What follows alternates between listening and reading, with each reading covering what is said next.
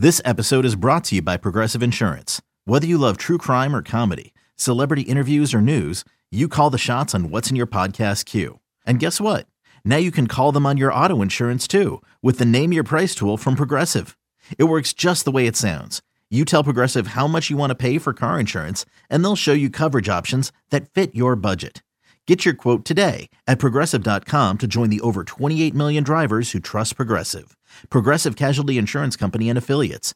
Price and coverage match limited by state law. Introducing the Two-Way V4, where groundbreaking fuel cell technology meets fresh foam cushioning for the ultimate performance. With Fuel Cell, each step feels explosive, delivering unparalleled energy return. Paired with fresh foam, experience maximum comfort throughout the game. Its lightweight textile upper offers support and breathability without sacrificing agility. Whether you're hitting the clutch shot or locking down the opposition, the Two-Way V4 gives you the tools to play at a high level. Learn more and purchase the Two-Way for yourself at NewBalance.com. Welcome into another fine episode of the Swamp 247 podcast, the first in quite a while. My name is Jacob Rudner, alongside Swamp 247 staff writer Graham Hall. We took a break a little bit from the podcast. Florida's football season ended on November 25th with a loss to Florida State, and we took some time to rejuvenate, to gather our thoughts before we return to the show, and now is that time. We are officially back. Today is Tuesday, December 13th, and I will just start how we usually do. Graham, how are you, and how have things been since the football season ended a couple weeks ago? Oh, as you said, we took a little bit of a break from the podcast, but plenty of content up on Swamp 247. We've been following all the transfers, which is what we're going to talk about here today. The NFL-bound players, the graduates, really Florida's roster turnover since the end of the season has been well documented on Swamp 247 and pretty prolific, if you ask me. Second most SEC transfers right now behind Texas A&M. I think many people expected attrition. Maybe some people didn't expect this much this soon, because it's left Florida in kind of an interesting situation heading into the bowl game, which is what we're going to talk about in another episode of the podcast that you can check out tomorrow when that drops. Today, we're recording this Tuesday afternoon, and we're going to talk a little roster turnover because, as you mentioned, there's been a break from the podcast, but no break from the news. We've been covering it all.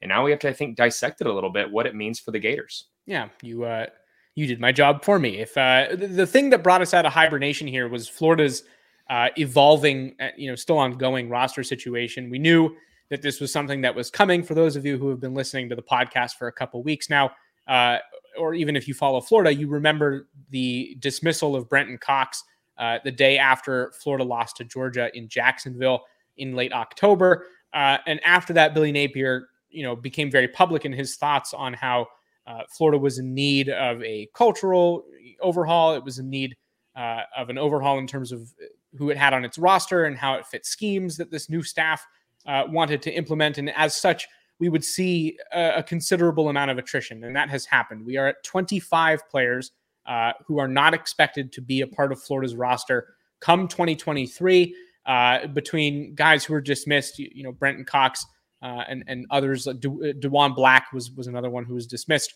and a whole bunch of guys who have entered the portal as well as draft entrants. So that makes up the group. Graham, I think broadly, let's talk first about the impact of the guys who are leaving, and let's include draft prospects and what they did. And where does Florida get hit hardest by the guys who are choosing to leave? And where might it be the hardest to recoup some of that talent and rebuild towards the future? It's a really good question. I think when you talk about Florida for right now, heading into this postseason game, when you start with the guys heading to the NFL draft, I mean, obviously losing your quarterback and Anthony Richardson can lower the ceiling for the offense, just knowing what he could do on the ground. You move to a quarterback in Jack Miller, who has a unique skill set, yes, and has some speed with his legs as well, but is not maybe the dynamic athlete that Anthony Richardson showed that he could be over the last 3 years, especially this year in Gainesville. And then you talk about starting right guard O'Cyrus Torrence, who many people, I think, expected this guy to head to the NFL after the dominant season that he had. But he may not be the only Florida offensive lineman to depart. You look at Richard Garage heading to the NFL draft as well. Ethan White and Kingsley Eguakon have some interesting decisions to make, and who knows what happens with Michael Tarquin. This could be a completely overhauled Florida offensive line next year. for a unit that was fairly impressive this year. Only allowed 15 sacks this season, ranked 16th in FBS football in rushing, improved from last year, a little over 207 yards per game. That's my first thought, is that this offense is not going to be able to run the ball as well next year as they did this year, and especially even in this bowl game. Then I think you look at defensively, they didn't have much depth on the interior of the defensive line, and now you lose the guy who played the most snaps at the position in, I think, all of college football, in Gervon Dexter. When you talk about percentage of snaps for his team, I mean, that's a guy who was in there the majority of the time for Florida, had a standout season. And that's three guys I just mentioned right there: Richardson, O'Cyrus Torrence, and Gervon Dexter, who could be, three top 50 picks in the upcoming NFL draft. That is absolutely a possibility. And I think, honestly, it's something that is pretty rare for a team that goes 6-6. I think speaks to how much talent those guys possess. And none of them have exhausted all of their eligibility. So a very interesting situation where they have players with potential who are going to leave the fold as well, along with the abundance of transfers. And I think it's going to lower the ceiling for Florida immediately. Absolutely. The transfers and the players departing the roster since the season ended, I think most of them speak to, let me say this, often when you see players leaving, people think that it speaks to a cultural problem or a lack of belief in the leadership. And that's not the case here whatsoever. These are just guys that didn't see their future at Florida, or the Florida program didn't necessarily see a future with them, whether it was schematics or whether it from a talent standpoint, which is always the case when you're talking about Power 5 programs. So we've said this time and time again, a lot of the attrition is going to be expected, and in a lot of cases is going to be appreciated in a sense even. And I think that is the way to look at a lot of these players, guys who didn't have a massive impact on the team.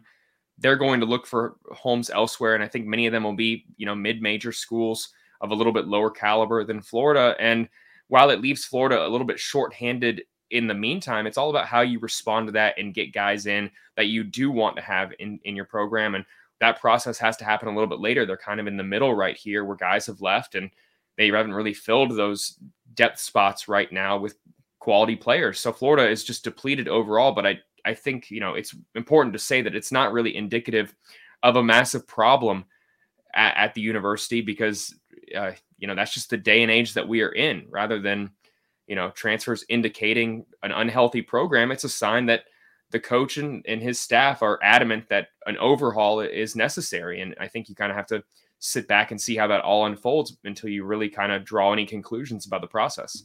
Yeah, I mean, I think it's far from a problem. And I think that we've established that on the podcast before. We've had conversations about how this team needed a restart, and this team needed, a certain percentage of its roster to kind of disappear in order to really set it on the right track, or at least give it a chance to get going in the right direction. And we're seeing that. I think that there are areas where Florida is left thinner. You mentioned one of them. I think offensive line becomes not an area of concern, but an area of focus. Certainly, if you're going to pay attention to how successful Florida is in its offseason, offensive line is an area you have to watch. I think that offensive line recruiting at the high school level has been fine.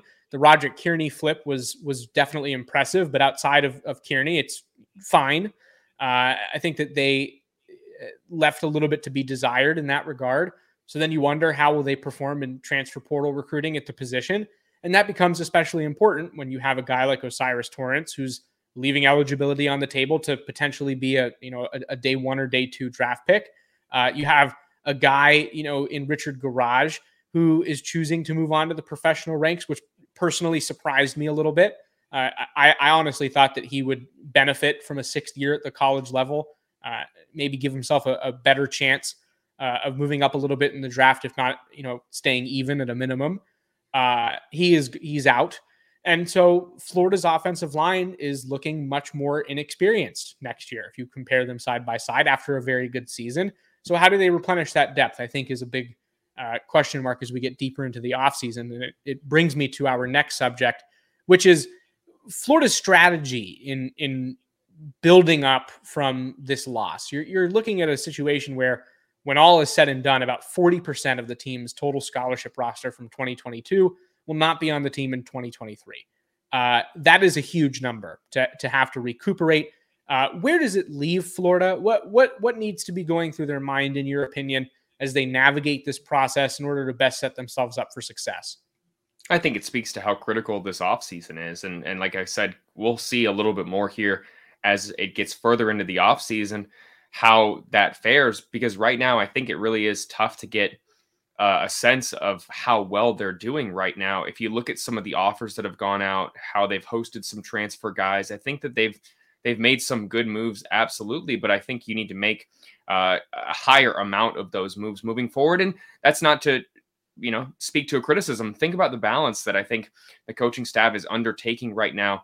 You're in a period, and this is why you see coaches time and time again talk about transfer portal windows and looking at the regulations and maybe even having a mid-year signing day. There's all these types of ideas thrown around because this postseason stretch, the 3 weeks from the end of the regular season to early signing day, is so jam-packed with trying to lure in high school prospects, recruit on the transfer portal. And if you're a team like Florida that's playing a really early bowl game, December 17th, a very early one, you're trying to balance getting the most out of those practices that you're going to get. You're not going to get 15 that you desire to get, and you're not going to really practice, after the bowl game. So you're cramming everything into this, 2.5 week slate where often you're going to be on the road, Monday, Friday, the weekend.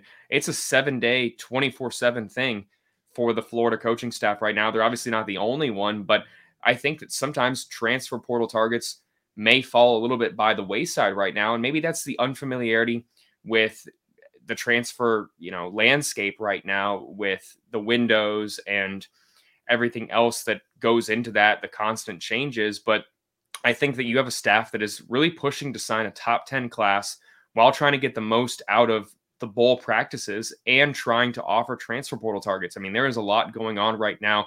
I wouldn't be surprised if after the bowl game and after signing day on December 21st, you really see those transfer portal numbers pick up at a considerable level. I think that obviously there's something to be said, and I know you're going to touch on this, about making sure that you identify the top tier guys early, make them a priority before really other teams can come in. And then you start to get into this best offer betting war in a sense here. I think that there's obviously something to be said about that. But for this Florida coaching staff, I think that they've been unable to necessarily prioritize an abundance of transfers. They have prioritized a good bit, but I think you may see that process come right after early signing day.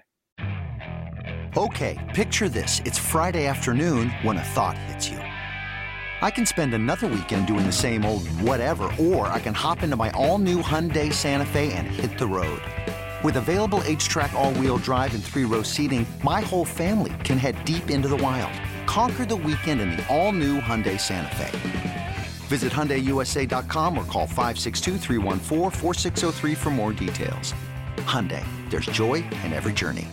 Another day is here, and you're ready for it. What to wear? Check. Breakfast, lunch, and dinner? Check. Planning for what's next and how to save for it? That's where Bank of America can help. For your financial to-dos, Bank of America has experts ready to help get you closer to your goals. Get started at one of our local financial centers or 24/7 in our mobile banking app. Find a location near you at bankofamerica.com/talktous.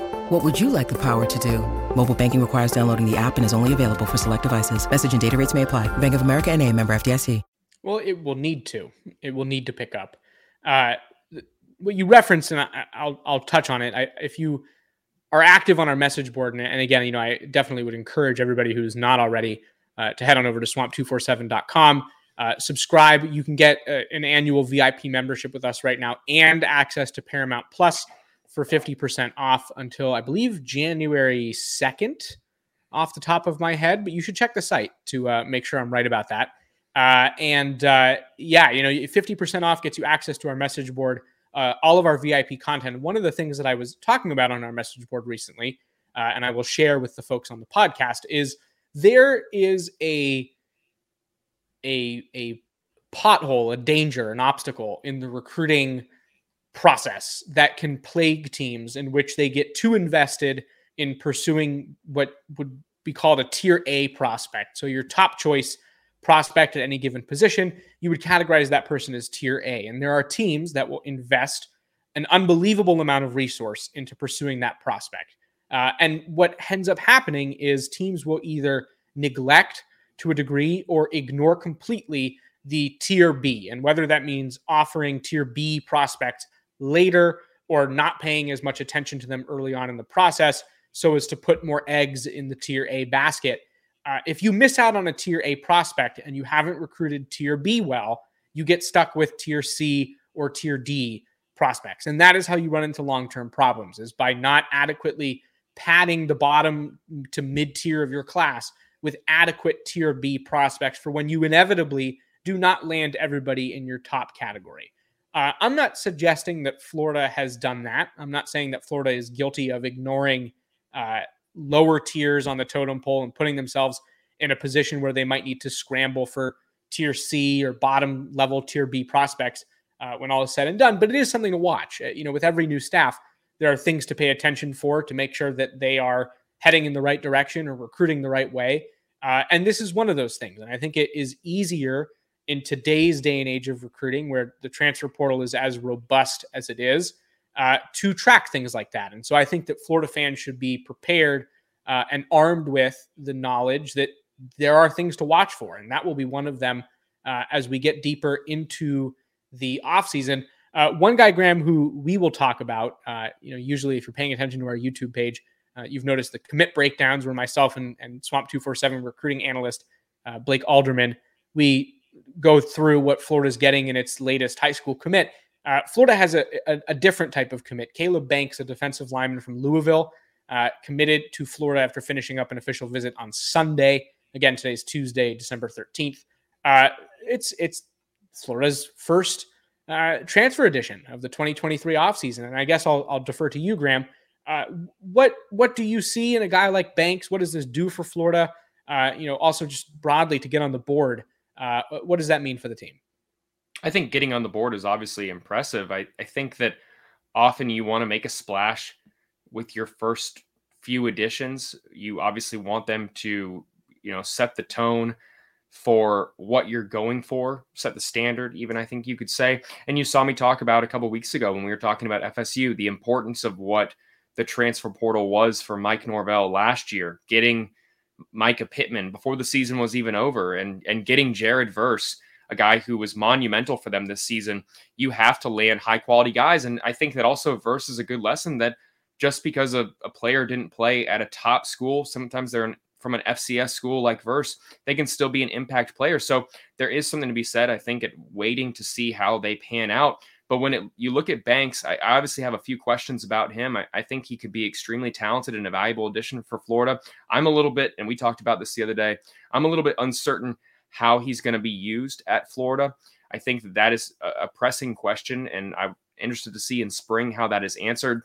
Also doesn't have an abundance of reps under him. That always, I think, could be a double-edged sword in a sense, not to use a cliche in a way, but I think that you get a guy who's healthy, hasn't played an abundance of reps. They have a chance, they're hungry to contribute, but you also really haven't seen what they do over, a body of game, a whole entire game's worth. I just started talking about Javon Dexter here in the beginning of the podcast and how many snaps he played. Well, that's one of those questions, I think, for a guy like Banks that remains to be seen. Is this someone that you can play, who can play a considerable role for Florida next year along the defensive line? I don't know. I think that's something that is going to have to be answered. Obviously, getting him on campus early can increase the potential of that happening, or at least giving Florida an answer whether it's capable or not so that they can come up with a contingency plan. But I think that absolutely that's a guy who, in the limited snaps that he had at Louisville, to answer the question, I do think there was a lot to like there. Was able to get, I think, 4 pressures on just 22 reps. I mean, that's a really impressive number. If that translates long-term, you're getting a guy who has the ability to pressure the quarterback and disrupt the play call and seems to be a smart, intelligent player. It looked like that there were a lot of teams that were after Banks once he entered the transfer portal. And I think that also speaks to a little bit more than anything we can say. If programs want you and they're targeting you in the early December window, when they could be prioritizing highly rated recruits, I think that speaks to the importance and the caliber of player for that prospect. So I think, jury is out right now, but it's hard to knock that move when you look at the potential, you look at the caliber of prospect. There are just a few questions that I think need to be answered. But for a defensive line that has lacked depth if they can combine him with Desmond Watson and Chris McClellan and maybe make some other additions here and get some of the promising freshmen that they have in this class on campus, that they've also prioritized the defensive line in the 2023 cycle. If they can get all these guys on campus, it absolutely could be a better unit next year, but certainly some things have to go right for that to happen. You mentioned bank statistics, some really impressive underlying numbers, not a lot of experience, which is interesting. It's a gamble of a prospect. There isn't a lot to go off of outside of how he looks and the limited statistics that do exist. But you're never going to say no to 6'7" and 310 pounds along your defensive line.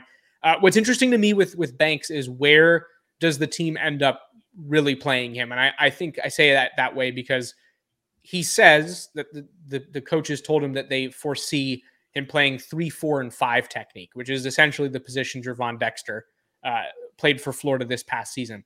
That is sensible. And, you can see it based on his physical profile, his body of work, what Florida is losing, where they're going to have to patch up. I do wonder if that's the role he's best suited for based on his length and the way he gets off the line of scrimmage and attacks offensive linemen. Part of me feels like he looks like an end with the way that he plays. But in Florida's defense, he physically makes a lot more sense to play inside where Dexter plays. So how Florida chooses to navigate that is going to be interesting to me. I think that if he's to remain on the interior of the line, he could probably benefit from being a little bit of a heavier player. Whereas, 310 pounds off the edge is for somebody who isn't, lightning quick. It could be a little bit heavy. So I think that he's kind of in between the physical profiles of two different positions.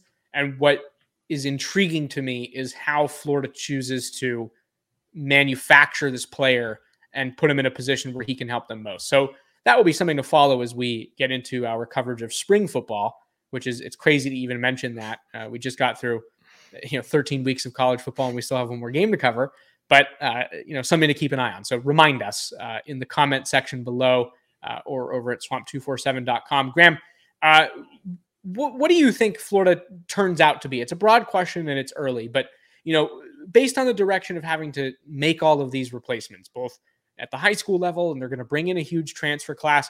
What does this team look like next year? Should people expect a huge jump? Will they need another kind of learning curve year? Will next year be the pseudo year one? With so many new faces in the building. What does this look like moving forward? That's a difficult question to answer, Jacob. I think that, like I said earlier here, a lot of it remains to be seen. But where it stands right now, Florida is looking at having a little bit more of a depleted spring than they had this year. And I think that that's a difficult thing to stomach for a lot of people who are expecting the Gators to make a similar jump in year 2 under Billy Napier that he had the Louisiana program making, where they go from 7-5 to 3 consecutive double-digit win seasons, had preached patience there in his first year too, and then really took advantage of a lot of guys returning, more guys returning to that team in year 2 than Florida has right now. They didn't have as much attrition in Louisiana after year 1, and that made it, I think, easier to implement and keep building on the foundation, continue installing things, have guys get a better understanding.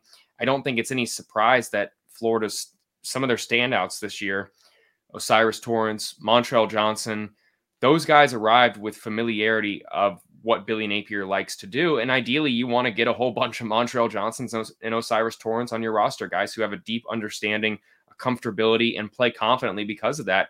I'm not so certain right now that is going to be a realistic thing for Florida right now. It absolutely could happen, but what it would take is getting double-digit transfers on campus in January, getting 12 to 15 early enrollee freshmen who arrive, and then you're getting 25 to 27 new faces in town. And if you can get that and get your numbers up into, the 70s there with guys on campus, I'm a lot more confident that improvement is going to happen. But right now, they're in kind of a tenuous position where if they don't get an abundance, 25 plus guys on campus in January, they could be a little bit depleted in spring. And when that happens, I think the ceiling is lowered in terms of what you can expect next year. Obviously, off season can make up for a lot of stuff, and a good fall camp can absolutely raise that ceiling. But right now, not having an abundance of guys on campus in spring is going to be a concern. And it's something to watch over the next 3 weeks and even into signing day in February. So I think that if they can land guys, and we'll see that come out here and play out over the next month, then I think a lot of those concerns will be alleviated. But right now, they're in kind of a situation where, based on the number of transfers, the guys departing the program, and really where they're at with just one transfer portal addition, I know it's extremely early to be landing an abundance of commitments through the transfer portal, and more guys are going to enter, not just at Florida, but at other programs that, the landscape's going to get even more, I think, cluttered with high profile talent players. If you go out there and land those players from the end of December into the first couple weeks of January, then you're looking at a much more promising situation than Florida's dealing with right now. Right now, it's clear that they have their work cut out for them if they really want to improve and build upon the foundation of year one. I think it's really important to, well in advance of having to have season expectation conversations and really hard line laying those things out. So I'm talking like right now, to kind of set expectations for what year two in this model will look like. And I will start what I have to say with the conclusion, and that is that this is not a negative thing. I want to set that tone before I say what I'm going to say. I think Billy Napier is doing what he has to do, and I think that it is, from a strategic standpoint, heading in the right direction at Florida. That being said, when you have to replace 40% of your roster and that many players when you get to spring ball, when you get to fall camp, are new faces, you have put yourself as a coach, as a staff, in a position to be very similar from a result standpoint in year two as you had in year one. And the reason for that is because everybody has to learn everything new again. It is year one. You're the majority of the guys you're bringing in, or maybe not the majority, but a large percentage of the guys you're bringing in, you're expecting to contribute. So your contributors are year one players who have no experience either at your level of football or in your system and in your program. So it's a huge jump for a lot of guys. It's a big change. And there are growing pains that come with that. I think that Florida will look better, or should look better, I should say, from a operation standpoint. I think that there will be a cleanliness to play. There should be a cleanliness to play that exists in 2023 that did not exist in 2022. The staff will have guys it recruited. They will be working with their players, which is all helpful and allows you to appear better, to appear cleaner. But I don't know that fans should go into next season thinking, all right, bad season out of the way, let's win 10 games. That's crazy, especially with the amount of attrition and replacement that Florida is doing now and will have to continue to do as we get deeper into the offseason. That's just the reality. And that being said, to reiterate, I do think that that's a good thing. I think that this program was in need of a hard reset. I think that they were able to accomplish some of that, arguably not enough of that, prior to year one. This offseason, it is clear that Florida is being very aggressive in the direction of rebuild. You don't get rid of this many players if that isn't your intention. And again, that's a positive. I think Billy Napier sees what needs to happen, and good for good or bad, is executing his plan. He is doing what he said he would do, and that counts for something. So my moral of the story here is, yes, it could be a long road to get back to where Florida fans want this program, need this program to be, and where they deserve it to be. And I think that the process that Billy Napier has kind of set foot on here, the path, is a longer one, and fans should be aware of that, going into each and every turn, so you kind of know what to expect. That's just my 2 cents on it. And with that, and you can interrupt me if I'm wrong, I think that should do it for this episode of the Swamp 247 podcast. That about covers it. Any final words from you? No, it's just going to be very interesting to see this one-time thing where you're going in with a depleted roster, but it's a kind of a showcase for the guys who are going to be here next year. I think that this game has a chance to maybe alter the perspective a little bit. If someone shows out or players play at a comparable level who were kind of, reserve playmakers through the rest of the year, if that happens, I think that we're having a much more positive conversation here. And we'll obviously be back for another episode of the podcast after the bowl game, as well as break down the bowl game tomorrow. So make sure you check that out. But I think that this transfer portal conversation can be altered a little bit based on what happens on Saturday. And to me, that's just extremely intriguing, because rarely do you get to, I think, change your perspective based on one game. And this kind of has a chance to do just that. Well, there you go. That now will officially do it for this episode of the Swamp 247 podcast. We thank you for tuning in and for sticking with us as we kind of took that little hiatus from the show. We're excited to be back, and we're going to hit you with a lot of content now. We got this show that you're now at the end of here. We have our Oregon State Las Vegas Bowl preview coming up this week as well, to get everybody ready for Florida's Las Vegas Bowl game against a ranked Beavers team. Again, like Graham said, should be an interesting contest just given Florida's depth situation and the fact that Oregon State's quite good this year. So stay tuned for that.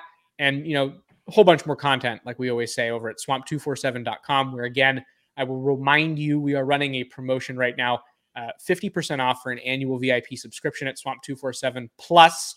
You get Paramount Plus as a part of a bundle, and it's hard to say no to that kind of a deal. So I would urge you to take advantage and join us over on the website.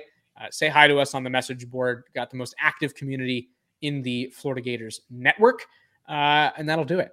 Thank you again for listening to this episode of the Swamp 247 podcast. We'll see you next time. Paramount Plus and the National Park Foundation present A Mountain of Zen. Are you still listening? Good. Take a deep breath. You needed a break. This Earth Week, you can live stream 7 national parks for 7 days on Paramount Plus. So, yes, you can literally stream a stream. Paramount Plus, official streaming partner of the National Park Foundation.